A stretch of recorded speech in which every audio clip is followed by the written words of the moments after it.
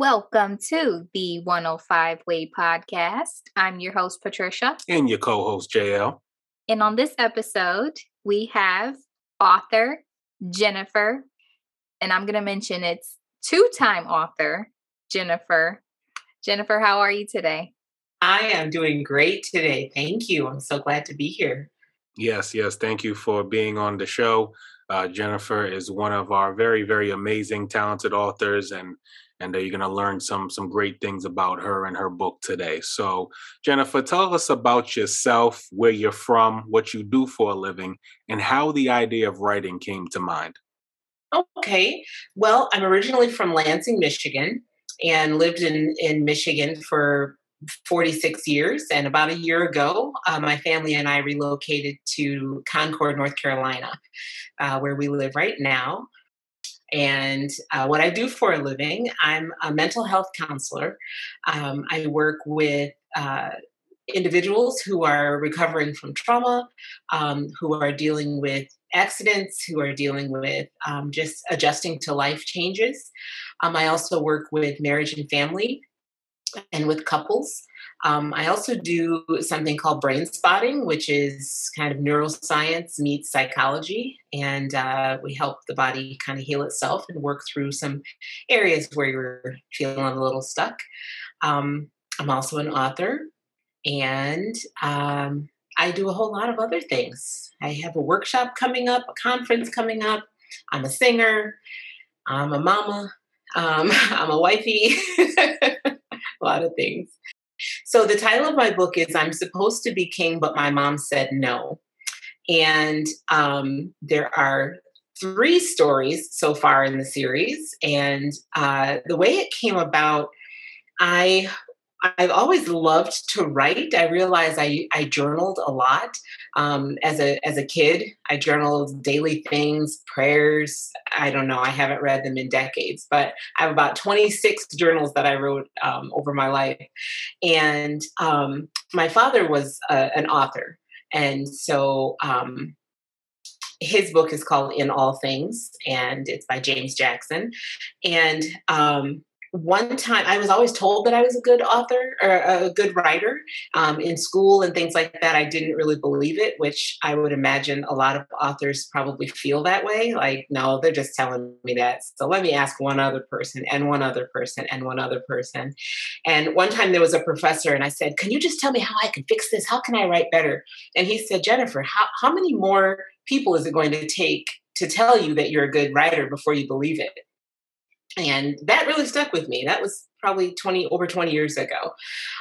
So with I'm Supposed to Be King, but My Mom Said No, I was talking to my dad one day about the fact that my husband, who is from Ghana, his father was a king in Cote d'Ivoire in the Ivory Coast. And so one time my husband Max and I were talking and he said, yeah, because I'm the oldest, James is actually next in line to be king. And I was like, what? And inside I was like, no. And because no, not my baby. No way. He's going to try to overtake the kingdom and he's going to hurt my child. So, but I was telling my dad that, and my dad said, what? The boy is supposed to be king? And I said, yeah, but his mom said no. And so we had a good laugh about that. And I said, Dad, we should write a book. That's a great title. We should write that together. And so then we were just going back and forth in the kitchen talking about, I said, well, you have all the experiences as a male, as a young boy. He told me about jumping on trains. I'm not suggesting this to anybody. This was, 70 years ago. Jumping on trains and jumping from buildings and, ruining his knees forever, but having a good old time as a young boy. And I said, maybe you can come up with some of the ideas and then I'll do the writing around it from the mom's perspective. And we talked about that for a couple years. And then my dad got sick and then he transitioned into spirit. And shortly after he passed, the stories started coming in. And they came in usually in the middle of the night, about 4:00 in the morning is when I get my best ideas, when I'm trying to get my best sleep. And so I started to, one piece of advice that I would give is if you start getting those ideas any time of day, to just write them down.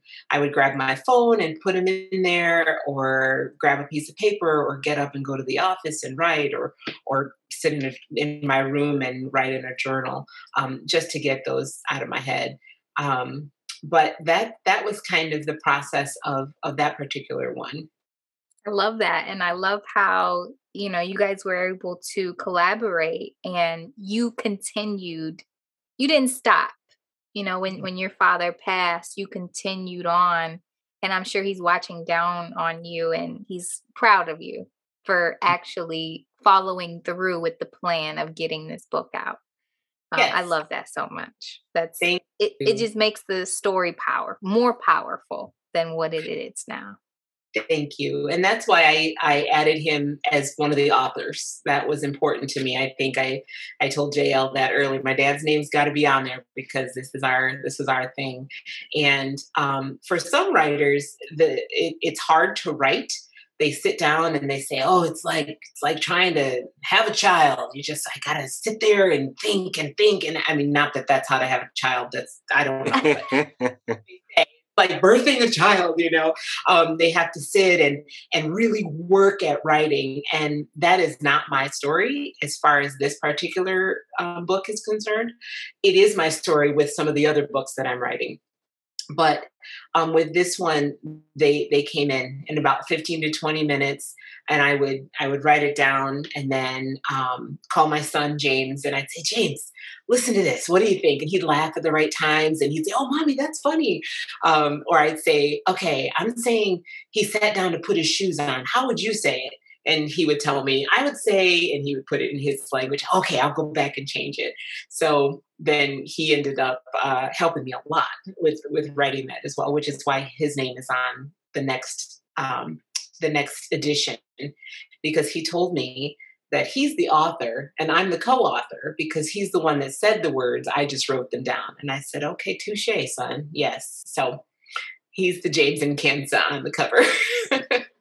Yeah, and it's such a creative. The whole series is extremely creative, and even with this book, that this next book that's coming out is interesting. We not only have two books in one, but you had came up with the idea of flipping the one book around. And I don't want to spoil anything, but in the middle of the book, we have a way that it transitions and lets people know how you get to the other book.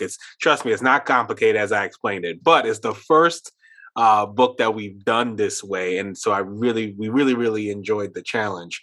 Mhm. So tell our listeners some of the struggles you had when coming up with the concept of your book. And that could include other people or just you not being motivated or not feeling it, just any of those struggles that you had while coming up with this series.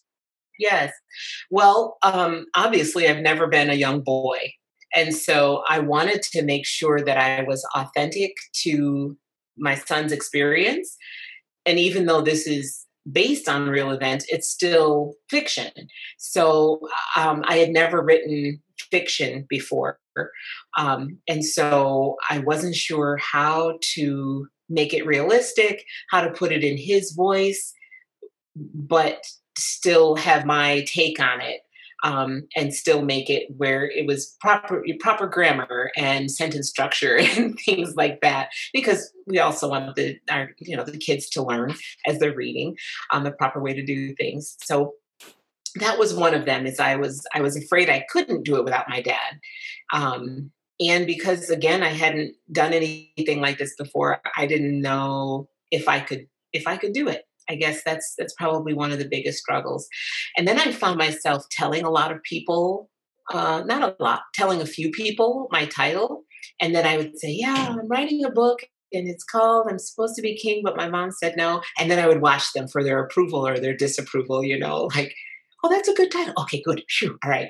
And I didn't tell a lot of people because I I didn't know if it was a good idea, honestly. And so I really kind of kept it close to myself. But the people that I did share it with, they liked the title. And then the idea started coming about, making it a not a how-to, but helping young people learn life lessons. So then again, I'm thinking, okay, how did I handle this particular life lesson that my son learned? Did I handle it the right way? Do I want to put this out there? Do I want to say that he ran in the street when I was doing my daughter's hair in the bathroom and I didn't know that he was out there? Like real life stuff that parents go through. That was terrifying, and so I had to get myself out of the way and say, okay, how can we use this story to help another parent or help another young child know you don't leave the house without permission. You don't, go into the street without holding a hand, those kind of things. So a lot of the struggles I think were more internally, just trying to figure out, is this a good idea? Can I do this? Is this going to make sense? And even when I would read it to James after the fact and see that he lit up at the right spots, I'm like, okay, oh, this is good. Or after writing one, which we'll get to sometime, dealing with grief and loss. And after I wrote it, I broke down crying because it was beautiful. And the fact that something like that could come through me if I let it was an honor. But I had to let it. I think that was the hard part for me. My favorite thing is that you really stayed motivated through all of these struggles that you went through, whether it's, looking for someone else's approval or just trying to find the right words and trying to find the right structure for the content. I love how you stayed motivated. What's some advice that you have for some of our listeners who may be stuck where you were, or that maybe is getting negative feedback from others and they're like, and it's not helping them? What's some advice that you have for some of our listeners? Mm. Well, a few things come to mind. One is the negative advice that people give you about life in general needs to be put in its place. So whether you're getting married, you're young, you're older, you're having a baby, you decide not to have children, whatever kind of things, people have something to say about that. And so even when it comes to your writing, people may have something to say about that, but you don't have to listen. And for me, I had to realize, stop telling the same people the stuff, stop telling the same people things that are precious to me, hoping that they approve and that they affirm me, because that's not who they are, or that's not their role. So one thing is, share your joy with people who share joy with you, pretty much. And don't tell a whole bunch of folks, just tell the right folks, I think would be one thing. So that, I think, would be a big one. And then also surrounding yourself with people who boost you up, and who you can say, hey, I wrote this little paragraph. Could you read it for me and see if is it as good as I think it is? I have a childhood best friend named Jennifer Russell, and I remember after I wrote the first story, or maybe even just part of it, I sent her a little paragraph, and I said, I'm writing a book. Tell me what you think. And the first line is, it was a Thursday. And then it says, no, maybe Sunday or something like that. And she wrote back, you had me at Thursday. And I said, okay, all right, this is a good thing. So that's what I mean by having those people. It can be somebody from way back, but having people that empower you. And again, that's in general to surround yourself with people who can tell you honestly, but also can celebrate with you and like, oh, I can't wait to read the next thing, or what have you. Something that I think you asked before is just something else, another type of advice that I would give to people who are kind of stuck with writing. And I don't remember who told me this, but someone said, get a Google Doc, and dump everything into it. And I, at the time, did not know what Google Doc was, but now I do, very familiar. And so I opened a doc and I put in the name of the story or the chapter that I was working on. And then I just started dumping stuff in. So again, at 4 o'clock in the morning, when that idea came, I would go to my computer, put it in, shut it down, go back to bed. And then at the end of it, I had all of these different chapters. And I said, oh my goodness, I think I actually have about 13, but I narrowed it down to 10. Um, and they're already there. And so then if I had an idea that struck me about this title or that title, I would go and just drop it in there. And then if you do that with paragraphs, eventually you have a book. And it doesn't all have to make sense in the moment. You just get it out of your head. I talked to my cousin April the other day. She said, I need your help with writing a book. I have it all in my head. I have all the chapters. I have all the information. I said, it's all in your head. She said, yeah. I was like, oh, honey, you got to get that book out of there. You got to make space for everything else that's going on. And I think once we do that, at least once I did that, it really opened the creativity, like river for me, or waterfall more likely. It just opened it so that more ideas and more details and things could come in.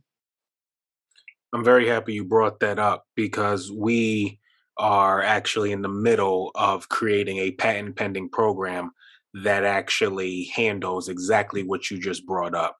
And Oh, right now, as you know, the way that people normally write books is they use Google Docs or they use Microsoft Word. The way that they record a book is through like Audacity or some similar recording software. And so there is currently nothing for authors that allows you to store your written manuscript and your recorded manuscript all in one database. that's a great idea. So we are actually creating that. You see why we filed the patent, right? Yes, it's a good idea, and it is a good thing you covered yourself. Absolutely. So just what you said about Jennifer, she would, and it's free. It's free to use. It's free to actually, you don't have to pay to write your story. You can write as many stories as you want to, store as many stories as you want to in there. You can write as you go because we're thinking about not just people on the outside, but people in prison. Yes. We're thinking about people with disabilities. We're thinking about quite a bit. And so I'm happy you brought Jennifer up because I would love for you, once we're done. I actually spoke with the programmer today and said that we can be done as soon as about 2 weeks. So as soon, yeah. So as soon as we're done, I'm going to let the whole 105 family know about it. And if you know someone like Miss Russell that you were talking about, we would love to have her use it because you're right. There are different. It's the most simplistic thing, in my opinion. There's so many people who want to write a book, and sure, Microsoft Word is fine. Don't get me wrong. It works. But what about something that is just a database for all your stories? Just that's you know what I mean? And you can type whenever, go in, you could do it on your phone. It's huge. Yeah. That's huge. It's really great for our elders and our families and communities as well. They may not be comfortable wandering around at 4 o'clock in the morning, going to grab their computer and writing something. But if they can grab their phone or grab something to just orally, say their story, oh yes, this is going to help a lot of people. Absolutely. So you was, will be. Yes, that was the one whose book is in her head. you will be part of this journey as well. So because you do have quite a bit of books that we're going to be bringing to life for you. So we're actually even going to have you take the rest of the books in the series and just kind of copy and paste them in there and store them in there. Okay. All right. Yeah. That's so awesome. With that being said, and we have to ask this, what has been your favorite part of being part of the 105 family? Favorite. It's hard to narrow things down. I don't like when people say favorites because that means there's only one, but really there's a lot. So let me narrow it down to 10. No, I'm kidding. I'll narrow it down. I'll narrow it down a little bit more. I think number one, the respect that you had from the very beginning, JL, when I was tentative and I just had a fear that if I put my book out there, somebody was going to steal it, take my idea, publish it under a different name and I was going to have nothing to do about it. And I may have said something along those lines to you, but I'm like, how can I trust this person that I don't know him? I don't know. I don't know. And you suggested we talk right away. That let me know a lot. And then our conversation, you were transparent. I was able to just share what some of my thoughts were and my fears, and you were able to see it and to affirm where I already was. It wasn't like you were like, oh well, we can change if you change this character, if you change this or that. You just pretty much say, well, yeah, I can visualize that, and that lets me know we're in a good spot. So I think that initial contact was one part. Another was the fact that you had so many resources on your website for authors, for upcoming authors, to go and just read, dive in, learn something. If this is an issue that you have here, and that it wasn't hidden under some kind of, for this subscription of $150 per thing, please click here. And I was looking. I'm like, because we're so used to being taken advantage of in things where we hear those awful stories. So I really appreciated that. And then our communication. You've been extremely forthcoming with, oh my goodness, extremely forthcoming doesn't even touch it. You're on it. And I told my husband one time, I said, I just wrote JL about something, and he got back to me, and I wrote him yesterday morning, and he got back to me right away. And he's like, is he working all the time? And I said, he might be. He might be. To you, we need to talk about having some boundaries with your time, because the counselor and me had to say something. For a walk, we're good. I said, okay, all right. But I appreciate that in the thick of things, you didn't leave me hanging. That was really important to me. That was really important, because then the monsters start growing in our heads of like, oh man, maybe he took my story, he took my baby, and no, it wasn't like that at all. We love the kind words. Thank you so much. We appreciate that. Welcome. They are all true. They're all true. Because if they weren't, I would let you know. That's good. That's good. So Jennifer, tell our listeners the title of your book. You can also let them know the title of the next book coming out real soon, and where they can find it, where they can find you, and anything else you'd like them to know. Okay. So my first book is I'm Supposed to Be King, but My Mom Said No. And the next one is I'm Supposed to Be King, but My Mom Said No, The Traveling King. And then the third one is Colorful King.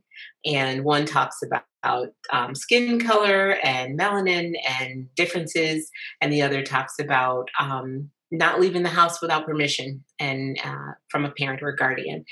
They can be found on Amazon. They can also be purchased if you want them signed. My son James thinks it's extremely hard work to sign books, but he loves to do it.